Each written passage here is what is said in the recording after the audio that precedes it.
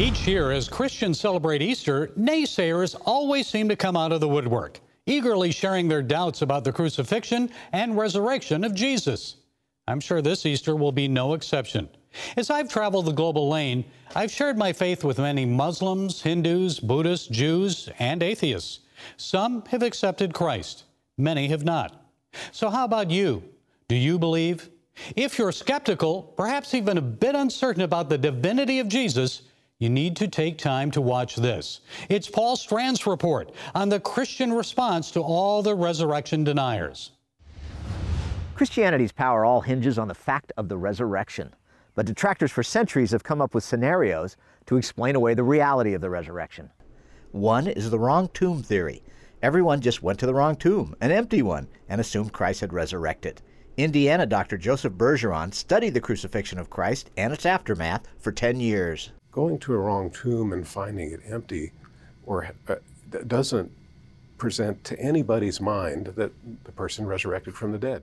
Alex McFarland is another top defender of the faith at events like Bible camps and apologetics conferences. He points out another well-known fact.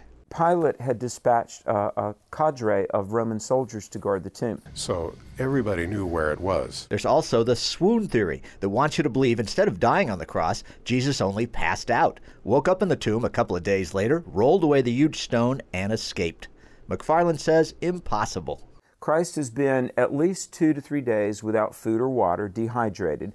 He was beaten severely, huge loss of blood, nailed to the cross. And if the always fatal crucifixion process hadn't already killed him, Roman soldiers made sure. They plunged a spear into his chest because to allow any possibility that he would survive the crucifixion would mean that they would die themselves.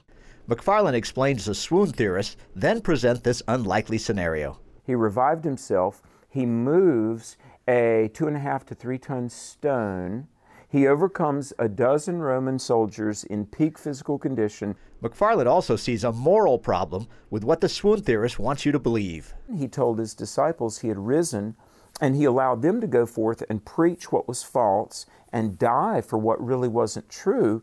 This compromises the moral, righteous nature of the person Jesus. The stolen body theory proposes that the very disciples who fled in terror after the crucifixion then risked death to steal Christ's body from the tomb and then made up the whole resurrection story. They sufficiently regather and summon up enough bravery to overcome Roman soldiers. I mean, this could have been, at best, arrest, if not execution and death. They move the stone, they take away the body of Jesus, they say he's risen. But that would have been the opposite of Jesus' life and teaching. Everything he's all about is predicated on righteousness, virtue, truth, holiness. Here is truth personified, and they build a gospel on a lie. Just doesn't make sense. And all but one of those disciples was put to death for this gospel. People sometimes will die for some misguided belief that they have. Nobody dies for a hoax. One popular idea is that everyone who saw Jesus alive after his death was just hallucinating. Bergeron points out, though, in the rare documented cases of group hallucinations, they all see different things. None of them experience the same exact thing. Because it's all in their mind.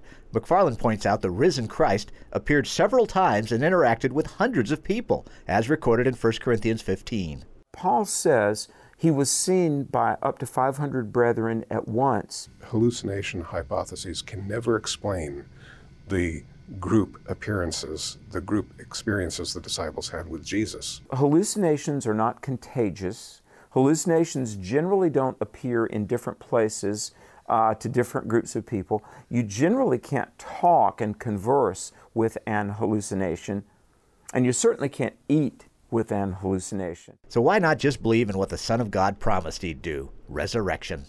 Bergeron contends the best explanation for why Jesus wasn't in that tomb Easter morning is what Christ's disciples have always said. He came alive and rose from it. Paul Strand, CBN News, reporting from Indiana. The tomb is empty. He lives and promises eternal life for those who believe. Well, that's it today from the Global Lane. Be sure to follow us on Facebook, iTunes, SoundCloud, YouTube, and Twitter. Happy Easter, and until next time, be blessed.